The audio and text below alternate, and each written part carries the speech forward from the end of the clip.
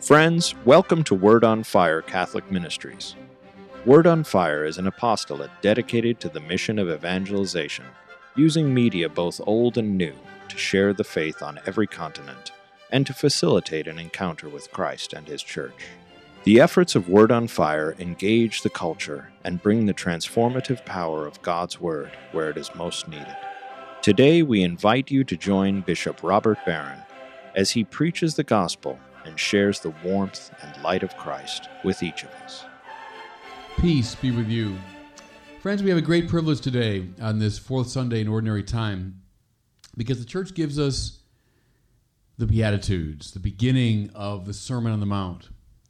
Here we have the Word of God Himself teaching us how to be happy. Beatitudo just means joy, happiness. We look to all sorts of gurus and self-help guides and teachers to show us the way. Well, the heck with them. We've got the Word of God Himself showing us the way. Notice, please, how this passage begins. Matthew is writing most likely to a Jewish audience, and he has a lot of references to the Old Testament. When Jesus saw the crowds, he went up the mountain. And after he had sat down, his disciples came to him. He goes up the mountain like Moses, who went up Mount Sinai to get the old law, the Ten Commandments. Now Jesus goes up a mountain and there teaches these new commandments, the 8 Beatitudes. He sits down because that was the attitude of the teacher in the ancient world. We think of teachers standing at podiums or at lecterns, but in the ancient world you sat when you were teaching, and your disciples sat at your feet, quite literally. That's the image here. After he had sat down, his disciples came to him.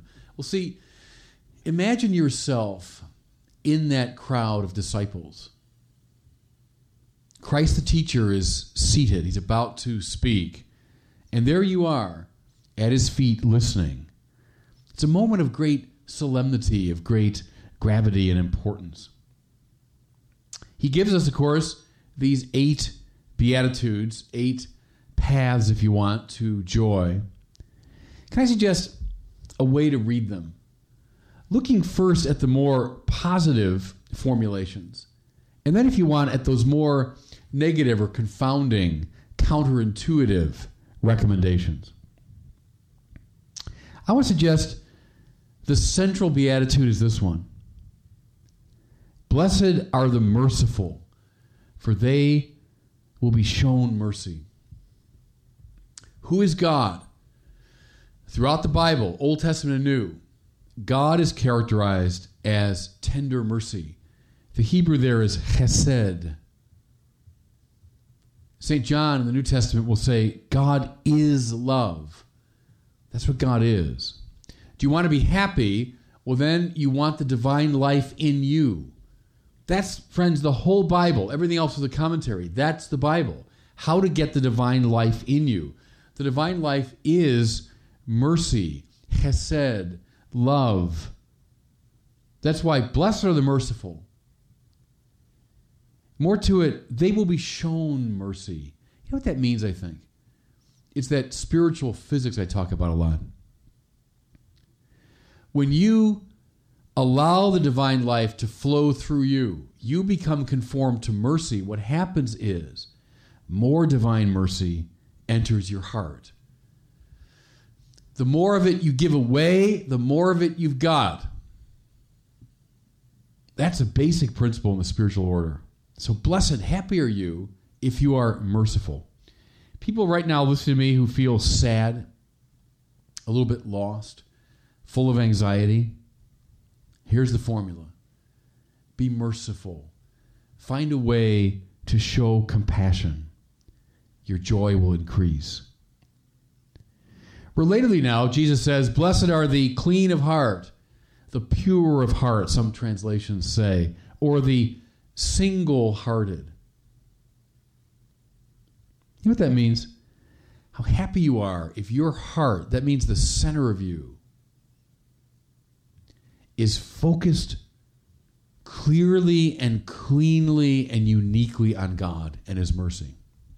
Now, your life can be very busy, very complicated, but your heart must be in one place. And that's the divine mercy. What makes a lot of us unhappy is we're divided. We're not single-hearted. We're here and there. What am I finally about? Well, today it's this, tomorrow it's that. It won't work. You got to be single-hearted, clean of heart. And relatedly, blessed are they who hunger and thirst for righteousness, for they will be satisfied. What do you hunger and thirst for? Well, we hunger and thirst for lots of things. Just think of your basic physical hungers and thirsts in the course of a day. And we're not talking about that, though.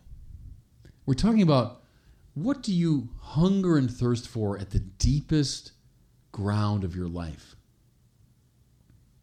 Again, where's your heart? What is the most abiding and powerful desire in you? It must be for righteousness. That means doing the will of God. It's not my will that matters finally. Not my purposes, my plans. It's righteousness. It's God's will that matters. Do I hunger and thirst for that above all? If I do, I'll be happy. I will be satisfied.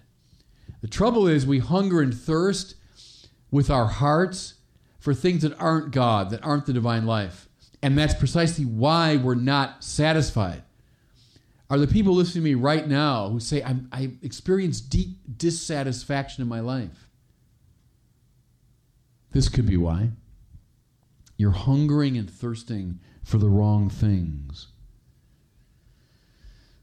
Then the last of these positive beatitudes, blessed are the peacemakers, for they will be called children of God. Again, there's our spiritual physics. If you have the divine life in you, you're allowing God's mercy to flow through you. That mercy is increasing in you, and then you give that away. And then you get more of it, and you give that away. Before you know it, you've become a font of the divine mercy. And you know what that does? That turns you, ipso facto, into a peacemaker. Most of us sinners radiate the opposite of peace. We're hung up on our egos, our hurt feelings, our resentments, our fears and envies.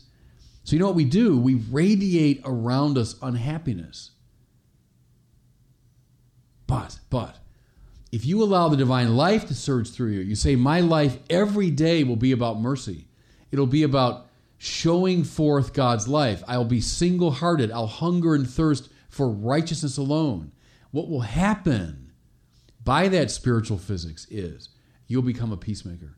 You will radiate around you peace and joy and connection. You see it, don't you, in the lives of all the saints. The saints in all their diversity, their variety, they have this in common, though. They make peace. Okay? Those are the first four, not in Jesus' order. I'm giving them a kind of a new order here, I suppose. The more positive beatitudes. But then we turn to these more negative or counterintuitive beatitudes. But they're tightly related. Here's why. Thomas Aquinas said, we typically find four substitutes for God: money, pleasure, power, and glory. Money, pleasure, power, and glory are the four things we seek in place of God. So listen now to Jesus. Is money your problem? Wealth is what you seek in the place of God? Well, then blessed are the poor in spirit, for theirs is the kingdom of heaven. This is not a glorification of economic poverty. It's rather a formula for detachment. How blessed you are, how lucky, how happy you'll be if you are detached from material things. See, because then you can hunger and thirst for righteousness. Listen, then there's room in your heart for the tender mercy of God. And if you have some wealth, nothing wrong with that in itself, you'll know what to do with it. You'll use it as a means of expressing God's mercy. How about if pleasure is your poison? Pleasure is the problem. It's what you seek in place of God. Jesus says, strangely, anomalously, counterintuitively, blessed are they who mourn, for they will be comforted. Please don't read that as a valorization of depression. It's not a sort of masochistic recommendation. Make yourself unhappy. No, this is all about beatitudo, happiness. I would read it this way. How blessed, lucky, happy you are if you're not addicted to or attached to pleasure. If you're detached from pleasure, then you can allow the divine mercy to surge through you. You can do God's will, even when it means doing that will make you anything but joyful, pleasured. Thirdly, power is your poison. Power is what you seek in place of God. Jesus says, blessed are the meek, for they will inherit the land. Don't think of this as a recommendation to be namby-pamby. I mean, say what you want about Jesus, but you'd never say, if you finish one of the Gospels, here's someone who's namby-pamby. That's not what meek means here. I think it means, how blessed are you, happy are you, lucky are you, if you are detached from power. Power is not what you are seeking with your heart. You're seeking with your heart righteousness, the will of God. And then, if you get power, you'll know what to do with it. The trouble is people start seeking power with all their heart, and then they get wrecked. No. How lucky you are if you're detached from power. You're meek. And lastly, is honor your problem. You're seeking honor with all your heart. That's a recipe for disaster. So, blessed are they who are persecuted for the sake of righteousness, for theirs is the kingdom of heaven. Not masochism, but a program for detachment. Are you detached from, willing to let go of, the approval of others? Then you can allow the divine life to surge through you. If you can kick the love for honor out of the central place in your heart, then into that place can come the tender mercy of God. And now you're a conduit of grace. Now you're a peacemaker. What we've got here, friends, is the program. This is it. You're unhappy? Look at this text. It'll show you the way to happiness. The 4 things that you should be about positively, the 4 things you should avoid negatively. Walk this path, says the Lord Jesus, and you'll find not worldly success, probably the opposite. You won't be necessarily honored in the eyes of the world, maybe the opposite. You won't have power in the worldly sense, maybe the opposite. But you will have joy, and that's what we want. Pay attention to this great program in the Christian life. And God bless you. Thank you for listening to this week's homily from Bishop Robert Barron.